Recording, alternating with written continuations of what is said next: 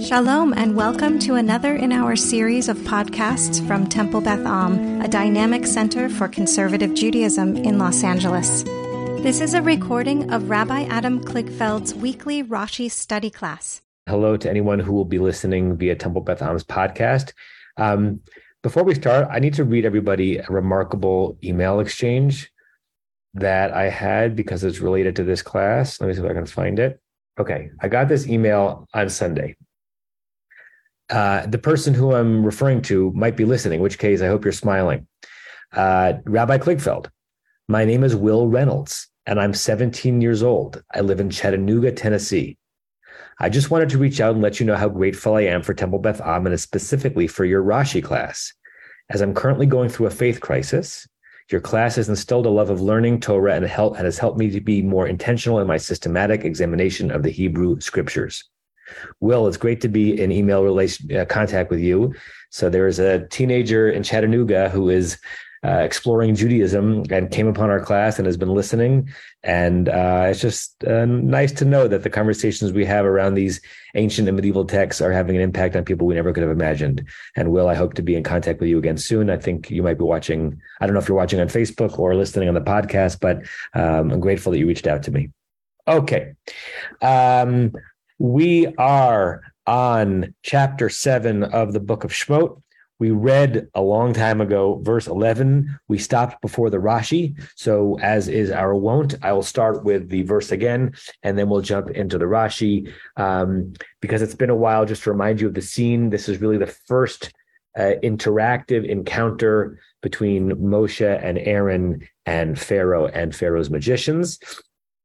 They've been there once before, and then things got worse for the Israelites, but this is the first time they're kind of being sent in to inaugurate what's going to become the 10 plague narrative. Okay, so chapter 7, verse 11.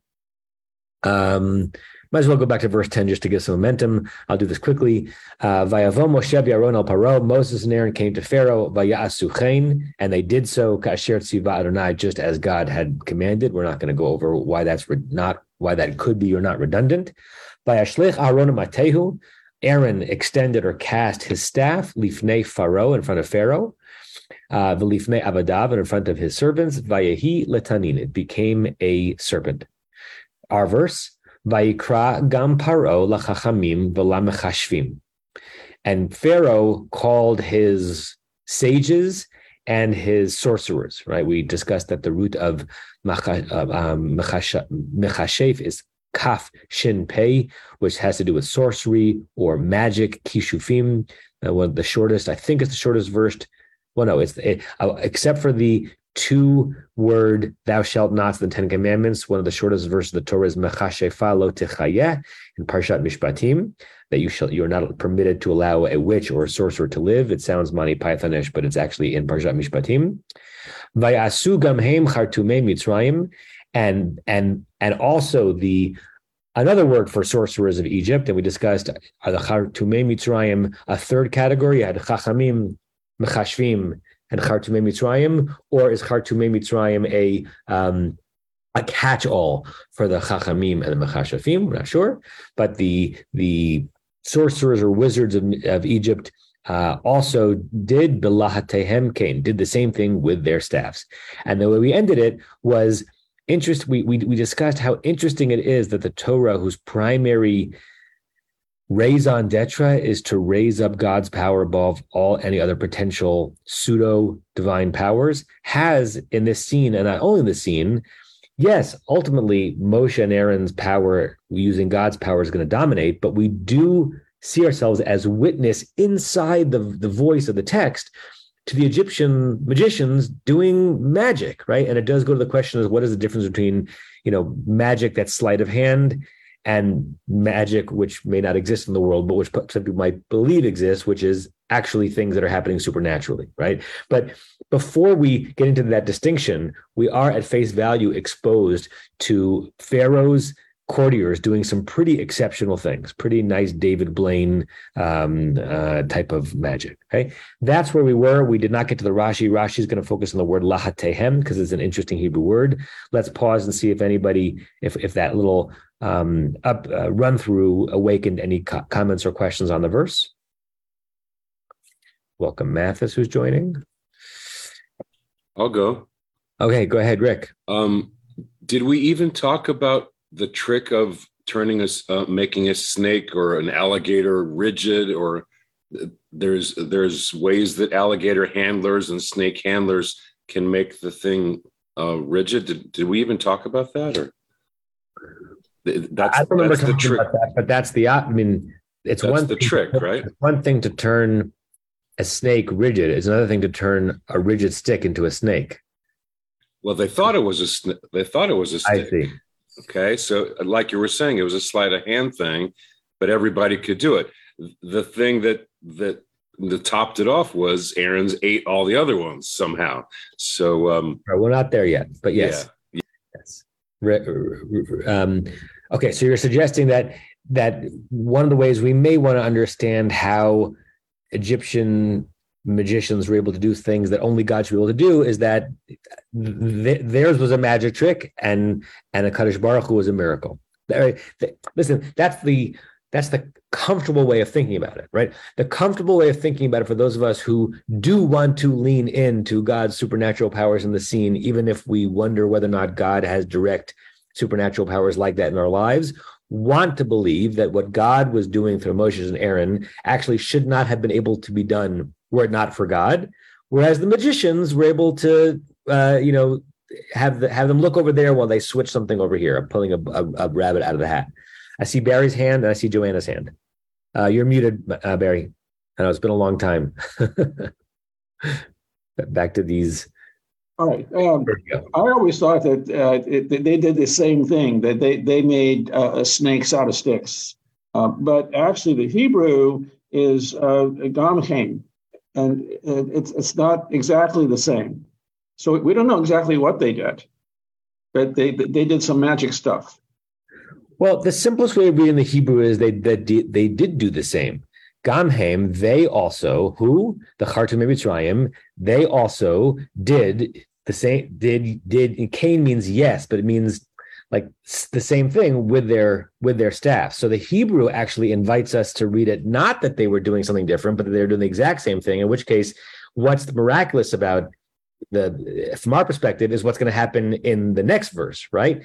But if what's only miraculous is what's going to happen in the next verse, then it does leave us with a question of how were they able to do it? That's one question. But the meta question is, why does the Torah tell us they were able to do it, right? The Hebrew invites us to imagine that the Egyptian magicians were actually doing what what Moses and Aaron were doing in the words themselves.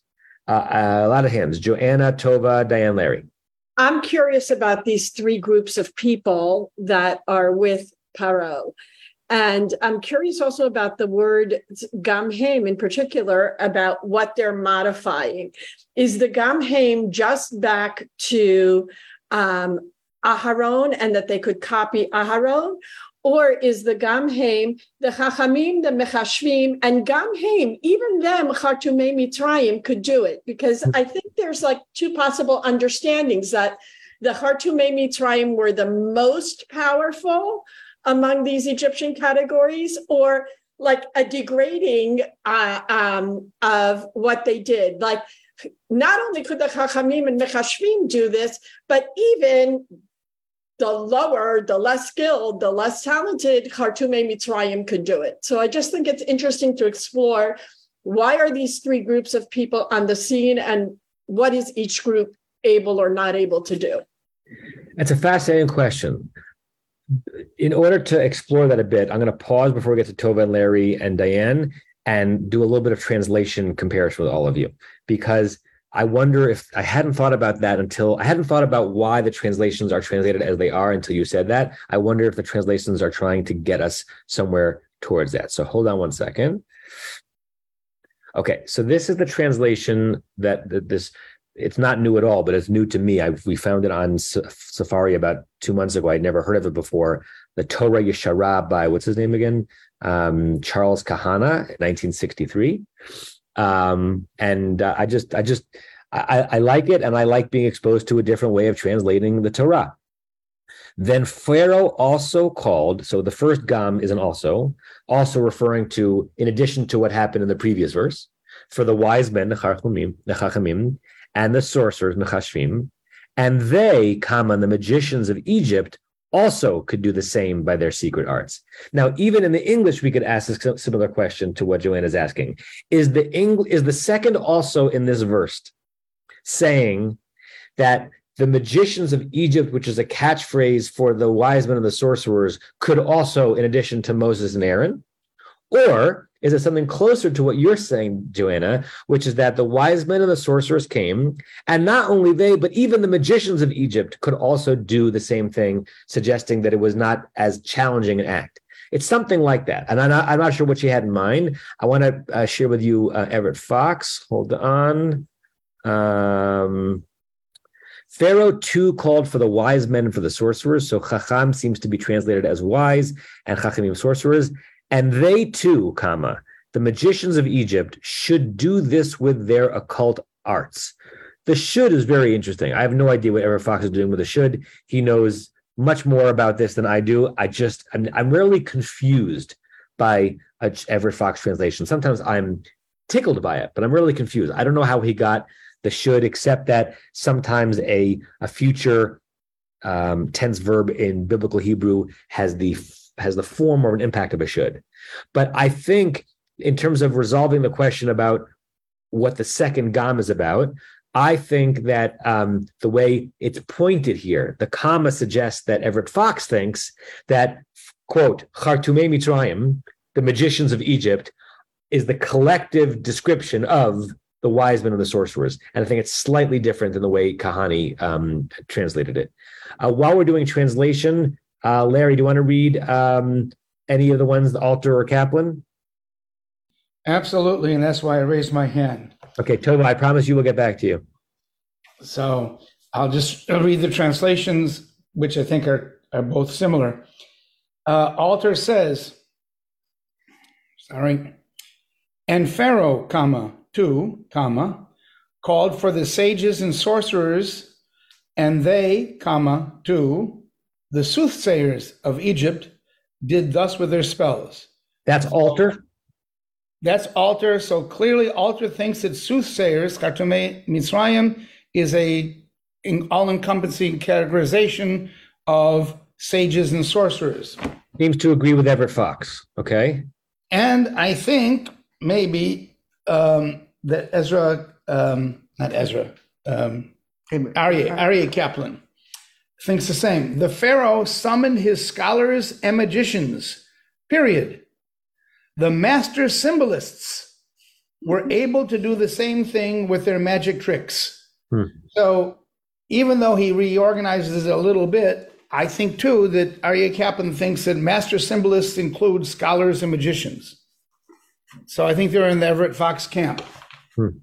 So Joanna's suggestion is an interesting one, which may have a bit of representation in Charles Kahana's, but it's also interesting because it's using translation as a way of trying to understand how little we should think of this miracle that the Egyptian magicians are doing in this verse, and that the real big news is what's happening in the next verse. Okay, Tova? It's trying to get my head back on track after that interesting discussion.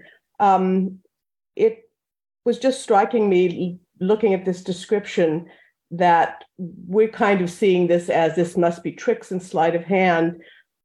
But from the Torah perspective, I think it could have been understood as this is actually a power that human beings could in fact call upon and perform. Aaron and Moshe have been given the ability to do this, a sort of entry-level thing to do by God, which is I find real interesting. Like this is to let them get into the conversation. But yeah, it's like they're acknowledging, yeah, these guys can do it too. There's a level at which human beings can manipulate, not in our modern sensibilities by sleight of hand or trickery, but by some genuine manipulation of the world at some fundamental level. And that made me think about the progression that we're starting. This is like the entry level, the first conversation. And as you say, they're going to top, this, but they're starting, it's like they're introducing themselves at a level that Pharaoh and his court will recognize. and then they're going to top it slightly. But we're going to see this escalation from what human beings can manipulate in some way, at least by the thinking of that time, to things that begin tapping into nature in a way that human beings can't, and ultimately tapping into life itself, and manipulation of creation in a way that human beings can't. And so I'm really seeing this as more genuine than we tend to interpret it from a modern point of view, and as a very deliberate beginning of an escalation of revelation. That was a lovely Dvar Torah, Tova. Thank you for that. That adds a lot, particularly that last phrase, the escalation of or to revelation. I'm also thinking about the psychology of domination. So to move from the sublime to the more sublime, from Torah to baseball, right? It hurts much more to lose a game 11-10 in the ninth inning when it's been back and forth than if they score 8 runs in the first inning, you're never in it.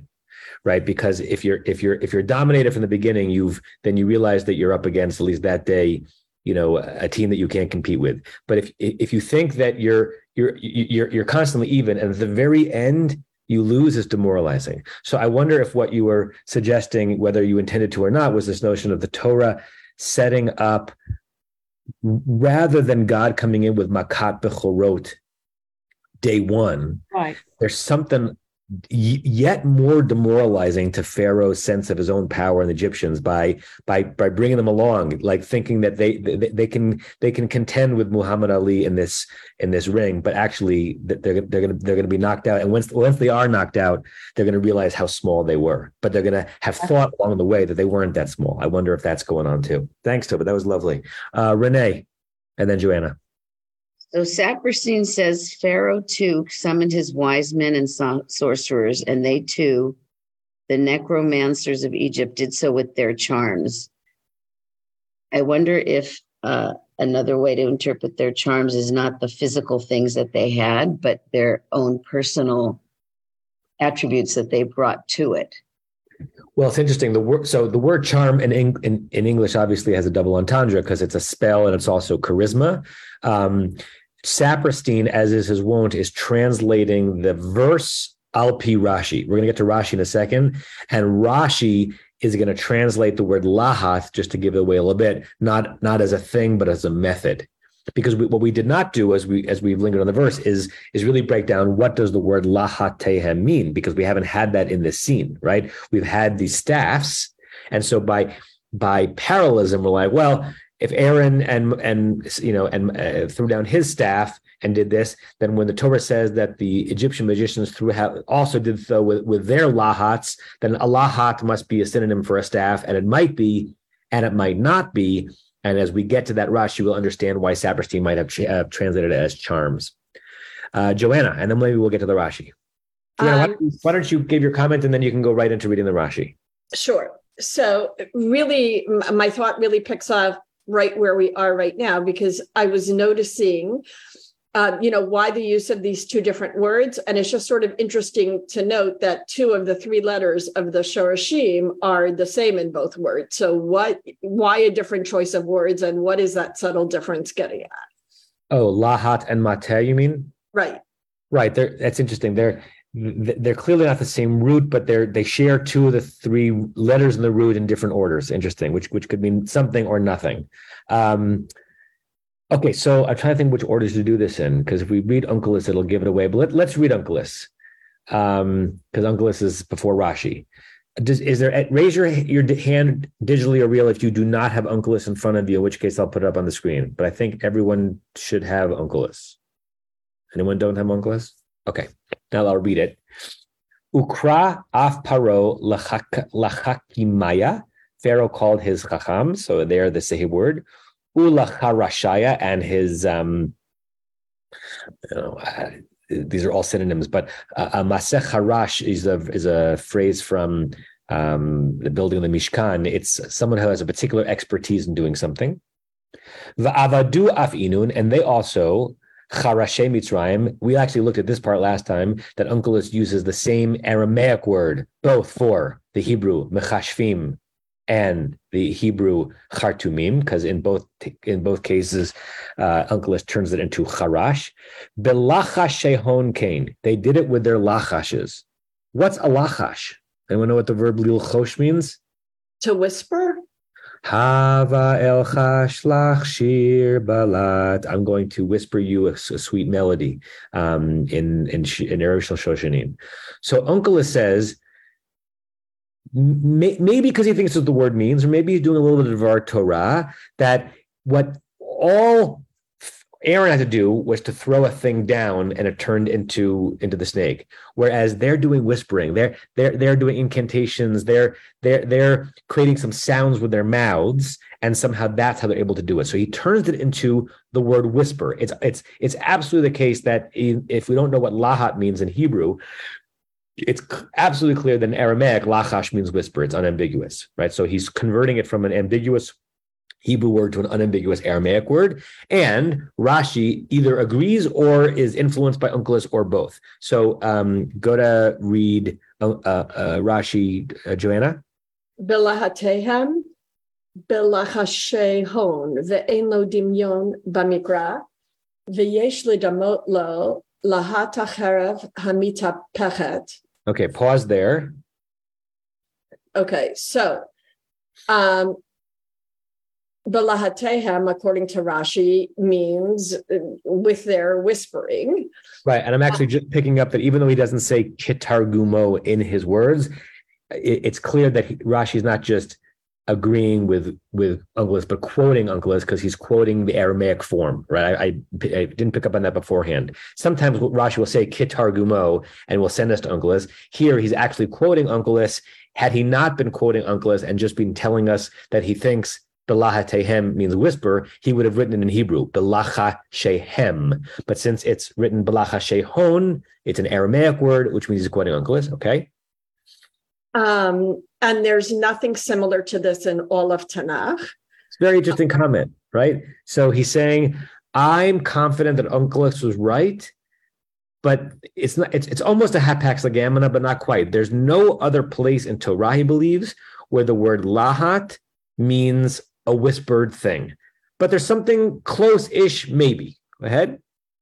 Okay, and that closest maybe thing is in Bereshit Gimel, where we have the phrase lahat hacherev hamitapechet, and I'm trying to remember. Oh, excellent! Right, like I'm assuming it's the swords outside the Garden of Eden, just from like trying to think of early Tanakh sword.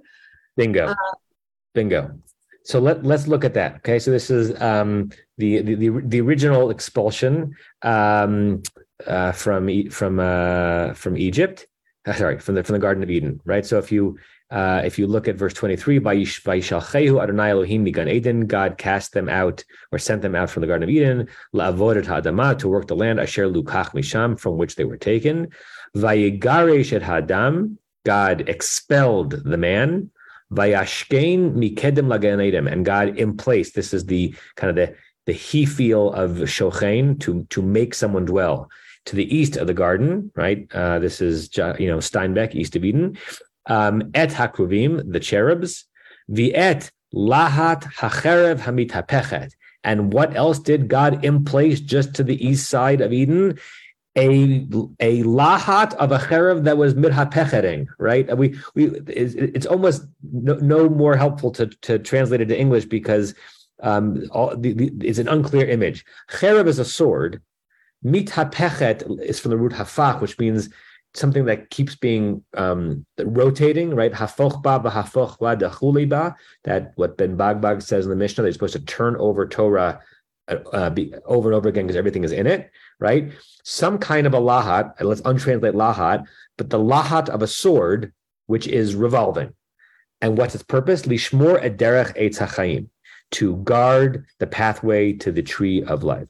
Don't look at the translation on the page, although that means you're about to look at the translation on the page. In context, what do we think that the lahat of the sword which is revolving is? What could it be? What aspect of a sword is or a blade. And what kind of a blade? A revolving blade, because the mitapechet is modifying cherev. I believe. Could it be? What could the lahat be? Gleam. The gleam. Okay. So most people understand lahat having to do with a fire or a flaming thing, and that there were these, Indiana Jones style revolving blades. And what kept people away? Not the sharpness of the metal, but the blazing light that came every single time. Every once in a while you look at something that by accident you realize is positioned exactly right and it's reflecting the sun's rays to you, like the piece of metal in your kitchen or something off of a window, and you pull back from it, something like that. And if you look at, this is now Kahani's translation, he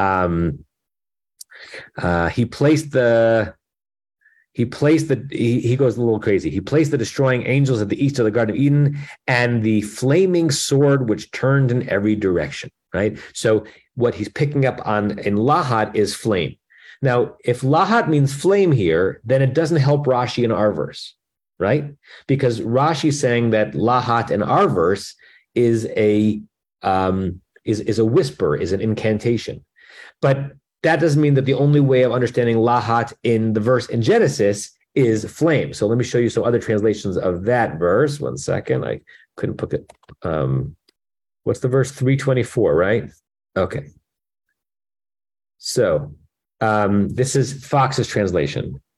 God drove the human out and caused to dwell east of the Garden of Eden the winged sphinxes. That's how Fox handles kruvim.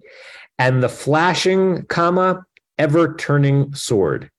So he agrees that lahat is a flash. He just changes the syntax of the verse as if like cherev is modified by two words, modified by lahat and modified by mitapechet, but as a thing which flashes. Not the only translation. Let's look at JPS. Oops, where'd you go? The cherubim and the fiery every-turning sword. So once again, we've got fire, Korin, the bright blade of a revolving sword. That's how Larry suggested it. Okay. Matsuda, the flame of the rotating sword. Old JPS, the flaming sword.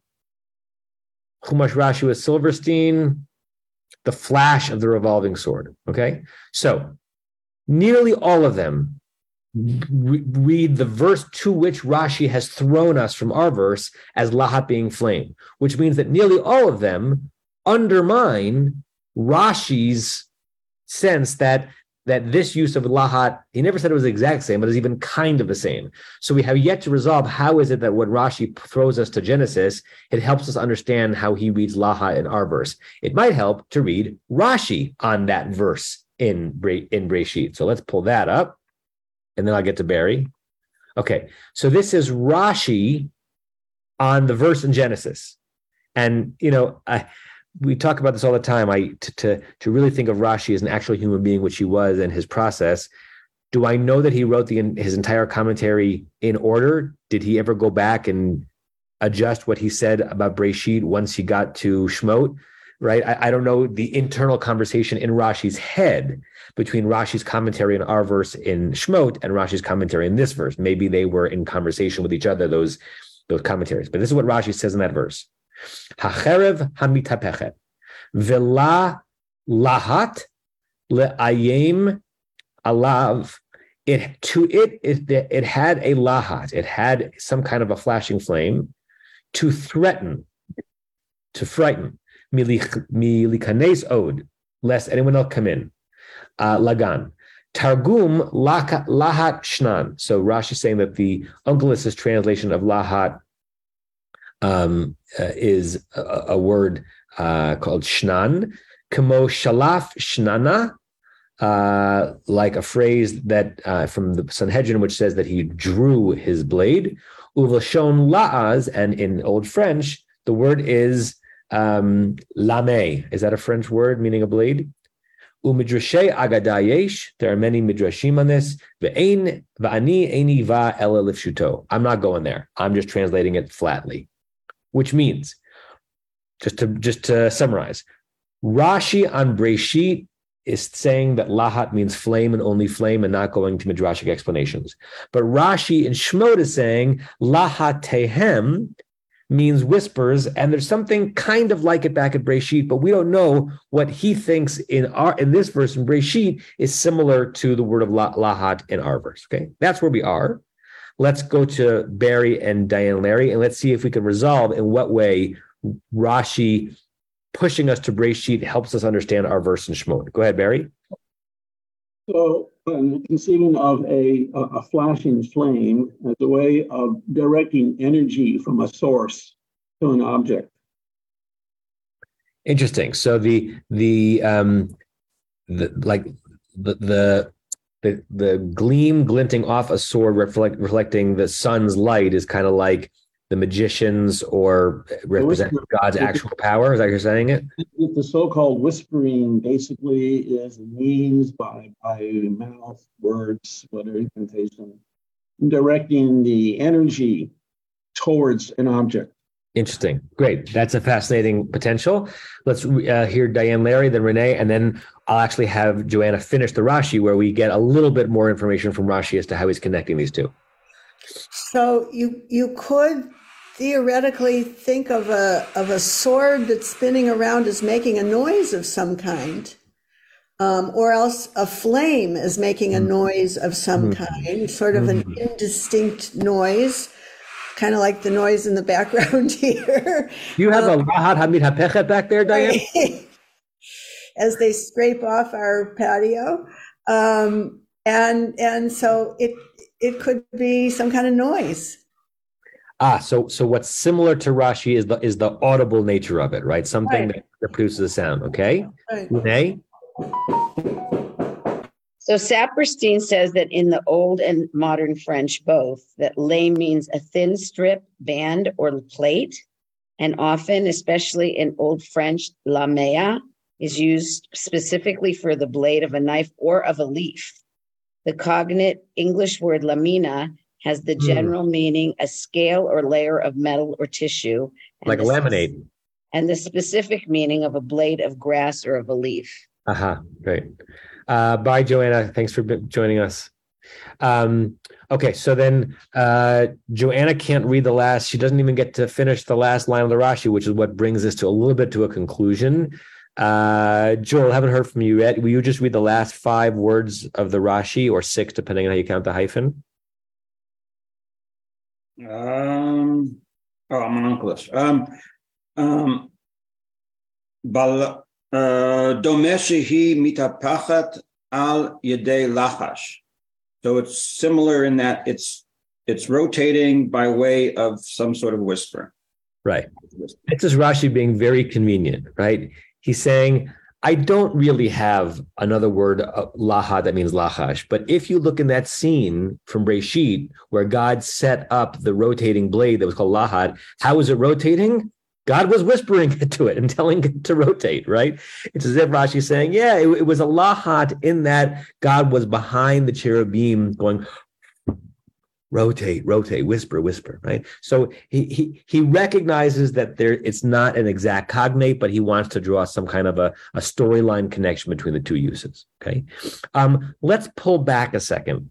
What do we gain, going back to the previous conversation we had about the relationship between the Egyptian magicians and Aaron?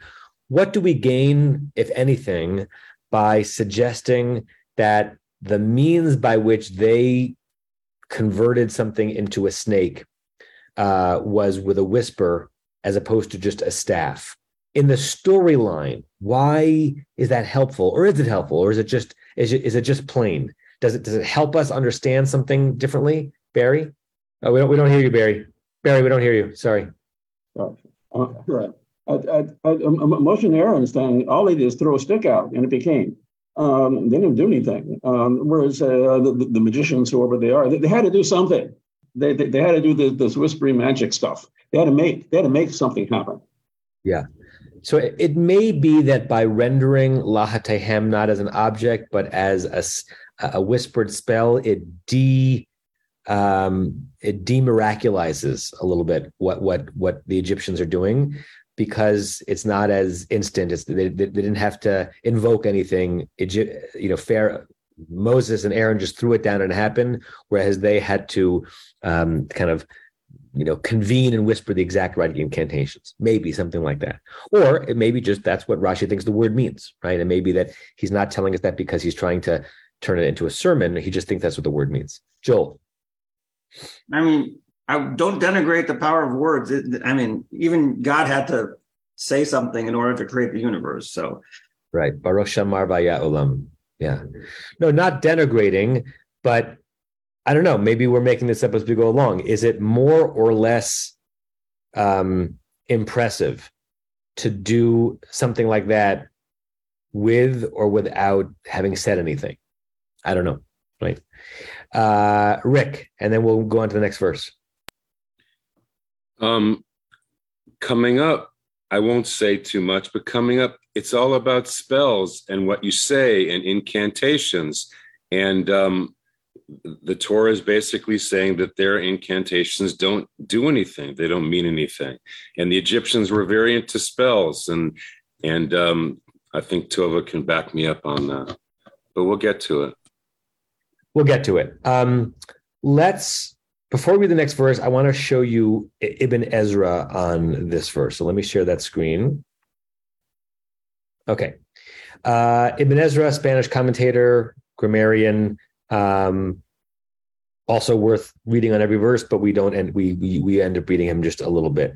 Let me open it. Why is it not in here? Oh, it's in both. Okay. So his comment, the Dibur HaMatchil on his comment is the Chartumim, the third of the three words in the verse that refers to Egyptian sorcerers or wise men.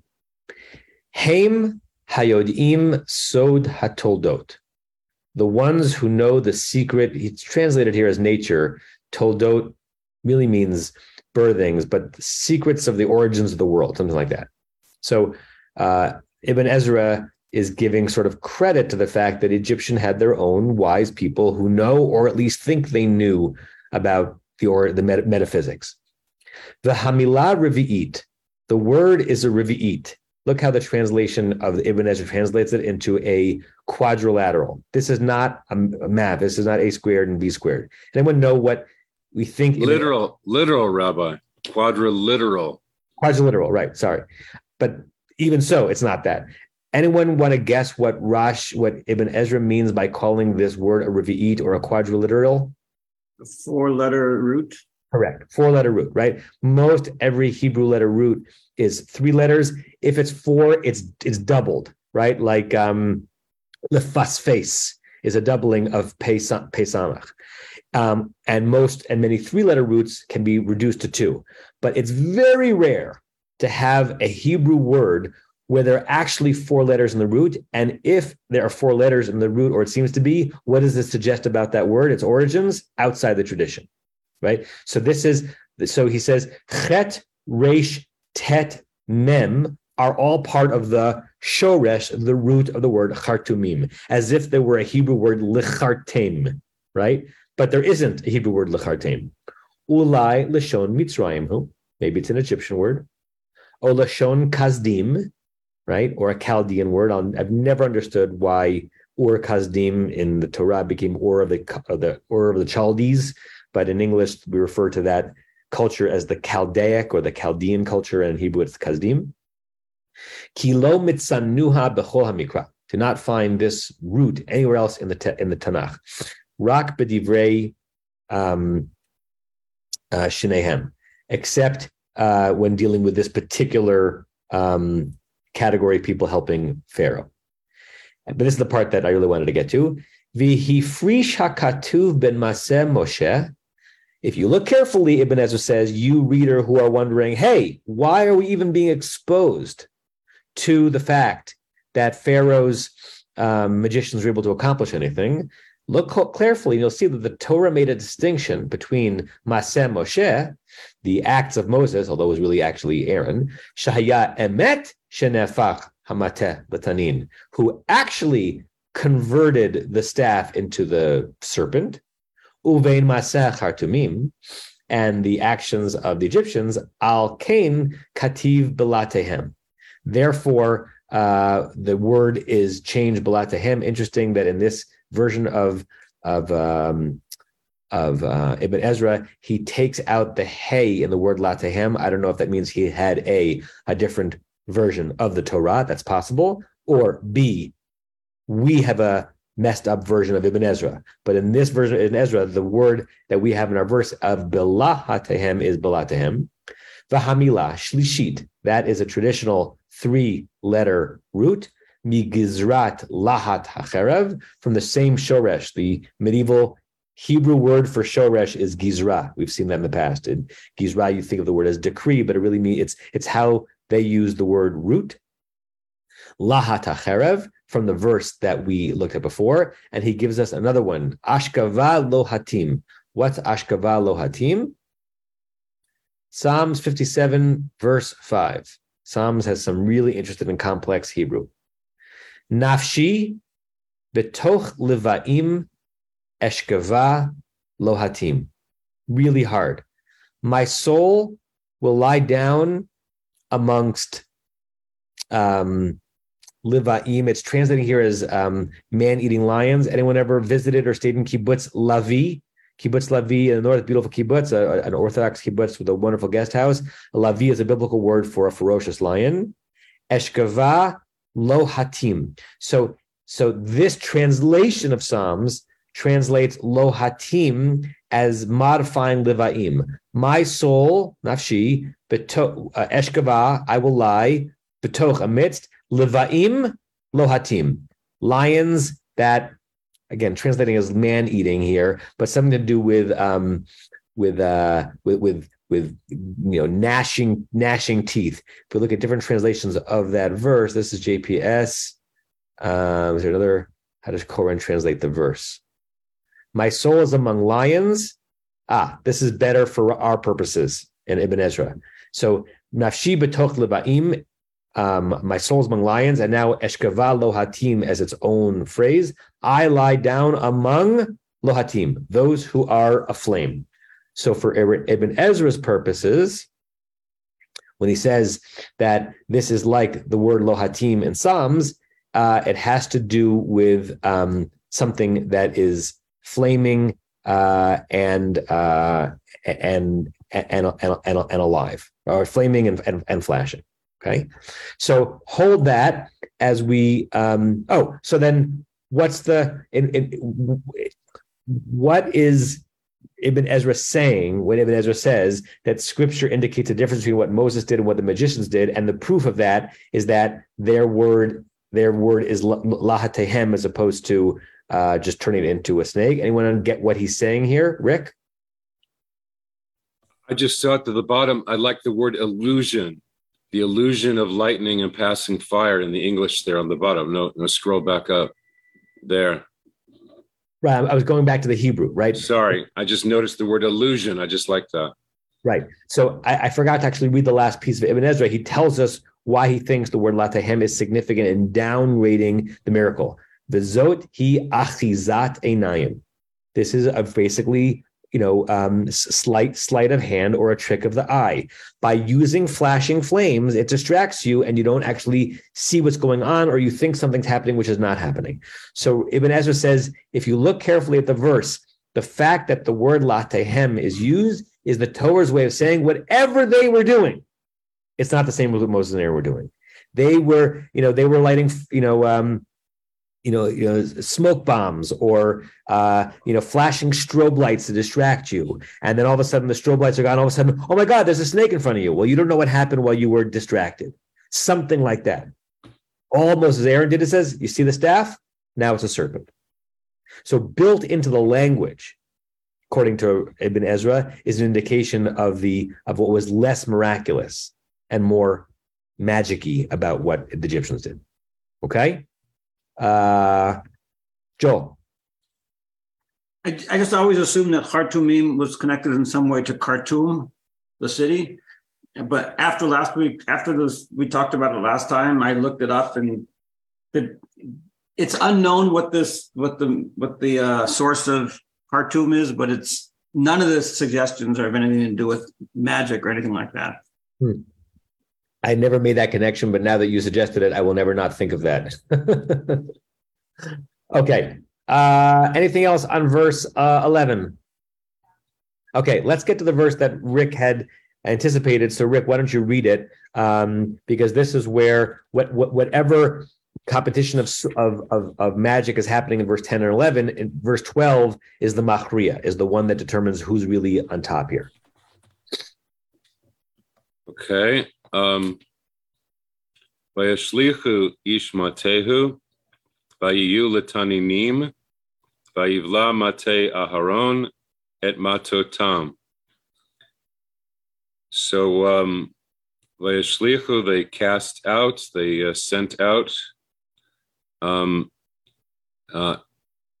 every man his staff, mate again, and they became, vayiyu is plural, letaninim, like serpents. Le is as or like. Something like that, yeah. Right. Letaninim, serpents, however you want to just translate that. Vayivla, and it swallowed is singular. Mate Aharon, Aaron's staff, et matotam, their staffs, staves. Good. The Old English is staves here in the Silverman, which Good. I kind of like. What's unclear here is how to deal with the punctuation. The words Rick rendered perfectly, right? So each person cast out their staff, they all became serpents, and then the staff of Aaron, Mate Aharon, that word in smichut is the subject of the verb vayivla. Swallowed, bolea is to swallow, swallowed their staffs. What's unclear is the vayashlichu ish matehu vayulataninim, that each person extended their staffs and they became serpents. Is that an extension of the previous verse? Right? Is that really that the Hartumei Mitzrayim did also with their staffs, and they extended their staffs and they became serpents, and there should be a sof pasuk after taninim? Or is this like another mini scene that verse 11 ends and the Egyptian Hartumim did what they had done, perhaps with flashing lights. And then we have another action. The action is that each person extended their staff and they became serpents. Who is the each person? It's hard to know. But most significantly, the denouement is that Aaron's staff swallowed their staffs. Right? Anyone have any thoughts on whether to append the first half of verse 12 directly to the last half of verse 11, or to have it stand alone as another thing that took place? Rick, and then Barry? Well, the Silverman says, for they cast down every man. So Silverman connects the two. It's part of the same scene. Uh-huh. So when they did their thing with the Lahatehem, they cast down. I'm just saying it says for there. For the Vayishlach, it's not an and, it's because they did it. Yeah. That's all.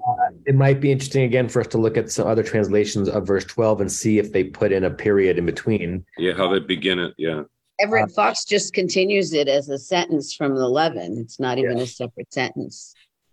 Yeah, let's show that, and I'll get to Barry. So this is Everett Fox. There's a comma. He adds in a that they too in verse 11. Pharaoh too called for the wise men and for the sorcerers that they that's the should. Now I understand Everett Fox. I missed that they too. That they too, the magicians of Egypt, should, meaning that they would in the future do this with their occult arts, and they threw down each one his staff and these became serpents. Okay, now I understand Everett Fox. So he's connecting the beginning of verse 12 to the end of verse 11. Let's see what our new friend what's his name? Kahani says. Yeah, for each cast down his staff. So it's a continuation. Larry, do Alter or Kaplan read it any differently, suggesting that verse 12 is another action rather than No, both of them have a period separating and start off with a new verse. And there's nothing. The only interesting thing, if it's interesting at all, is they don't translate each. They simply say each one. In the case of Kaplan, in the case of Alter, he says hold on, I got to back a page. Yeah, and each. So nothing interesting there. Mitsuda is a little bit interesting. That's the one on the screen right now. Full period, end of verse 11. When each man threw down his rod, the when is not there in the Hebrew, but I understand what they're trying to do. They, the rods, became serpents, and Aaron's rod swallowed their rods. So Mitsuda is translating it as every single time. They kept trying to do so, and every single time that the Egyptians, using their lahatim, turned a staff into a serpent, Aaron's rods swallowed them. So it's slightly different. Let's see. Dapperstein has a period and it says, each one cast down his staff and they became serpents, and the staff of Aaron swallowed their staffs. Yeah. Look at Koran. For they cast down every man his rod, and they turned to snakes, but Aaron's rod swallowed up their rods. It's endless possibilities. They're very subtle shades of each other, but they're different enough that they're interesting. Barry and then Larry Diane, and then we'll look at Rashi. Well, I'm also going to withdraw what I thought I was going to say, but what I thought I was going to say, it seems like two scenes. One, Aaron and Moshe did their thing. Two, the magicians did their thing. Now they're holding their sticks again. And now comes the next approach where they all threw them down and they got gobbled up. Yeah. But the punctuation in these translations make it appear that it's one scene. As soon as the magicians threw theirs out and it became snakes, they got swallowed. I think it's two actions. Yeah. And listen, we are conditioned to believe the period at the Sof Pasuk. But in all languages, a sentence does not mean the end of a scene, even though we study each verse as its own universe. And we've talked a lot about the vav hayipuch as a form in Hebrew, the vav that turns a future-looking verb into a past and vice versa. There's a lot written about what the vav hayipuch is doing syntactically, and what it's doing is it's making the next action organically and intimately connected to the previous action, that even though before it there was a period, the Torah wants you to read it as one continuous extending scene, right? So because verse 12 begins with a vav hayipuch, we're actually invited to read verse 11 and 12 all together, even though many verses begin with a vav hayipuch, including the next verse. Diane, Larry, and then we'll look at Rashi. Yeah, I have a question for you, maybe for Rick, that goes along those lines. I believe that the chapter divisions, I have a Christian origin, which we then adopted, but I'm not sure about the verses themselves. And so when the Masoretes were punctuating with trop and all the Sof Pasuks, what was the basis of the separation they were looking at? Was this Christian? Is this something that is part of our tradition? How do we know where the verses begin and end? Yeah, it's a very good question. My brain wants me to say that I once knew a better answer to that than I know now. Like, I remember knowing that more, and I can't produce the information. It's knowable, meaning it's relatively knowable. Certainly it was codified by the Masoretes in the 9th and 10th century. We were already at the level of verses. I don't know if Rabbi Akiva knew about psukim, or if Rabbi Akiva inherited the Sof Pasuks that we have inherited. The Talmud seems to refer to verses by saying that there's a halacha that is derived, forgot where in the Talmud, that says that any verse that Moses did not split, we're not allowed to split. Where might you see this? Some people are very makpid in davening. Makpid means conscientious, about never quoting half a verse. This comes out in Kiddush. Al Kain Berach Shehu. That's half a verse. So some people will never do Kiddush and Shabbat morning unless they do the Zachor Yom Shabbat, the whole verse beforehand, because of the halacha that says if Moses didn't cut the verse, you shouldn't cut the verse. That's a Talmudic notion. There's someone who sometimes people in Psukei de Zimra, there's one ending in Psukei de Zimra that the traditional place to end is a half a verse. It's not. I think it's not Torah. I think it's Tanakh. But some people are very conscientious about beginning the thing that the Shliach Tzibor says out loud earlier, so that you're not starting in the middle of verse. So the Talmud has a sense of verses, but do we know for sure that the division is exactly as we have it now? I'm not aware of it. Rick, you might be the last comment of the morning. Oh, okay. I just wanted to point out again that Onkelos uses chutra in chutre hon, which we like to remind us of Passover with with that, and he uses that. And then I also wanted to say the Ten Commandments, Charlton Heston and Yul Brynner. It's a great scene where his snake is eating the other snakes. And I think we should go on YouTube and look at it before the next class. It was just a great image that's obviously still in my head. I actually think we should gather in Wellfleet and watch the entire movie together as a class field trip. I'm sure we'd be excited if we all showed up, right, Elon? Anytime. We would love to have you. Let's end here with another Rashi cliffhanger, not having read the Rashis. Here's the question I want you to think about for next week. Is there, I'm going to leave with this a bit, is there any significance to the fact that as we visualize verse 11 and even halfway through verse 12, what are present are serpents and not staffs, but what is consuming something at the end of verse 12 is a staff, not a serpent, right? So they turn to tanins, and so there should be snakes on the ground, but vayivla mateh Haron and matotam, that Aaron's staff consumed their staffs, but the last thing we knew about Aaron's staff is that it was a serpent, not a staff. Just think about that, because that's what Rashi is going to be sensitive to. Next week, finally, thanks for your patience, back in class, back in Pilch Hall. Be well, everyone. Kol tuv, shalom, and I'll see you soon. You have been listening to another in our series of podcasts from Temple Beth Am, a dynamic center for conservative Judaism in Los Angeles. If you enjoy these podcasts, we invite you to write a review on the Apple Podcast site or wherever you get your podcasts. For more information about Temple Beth Am Los Angeles, go to tbala.org.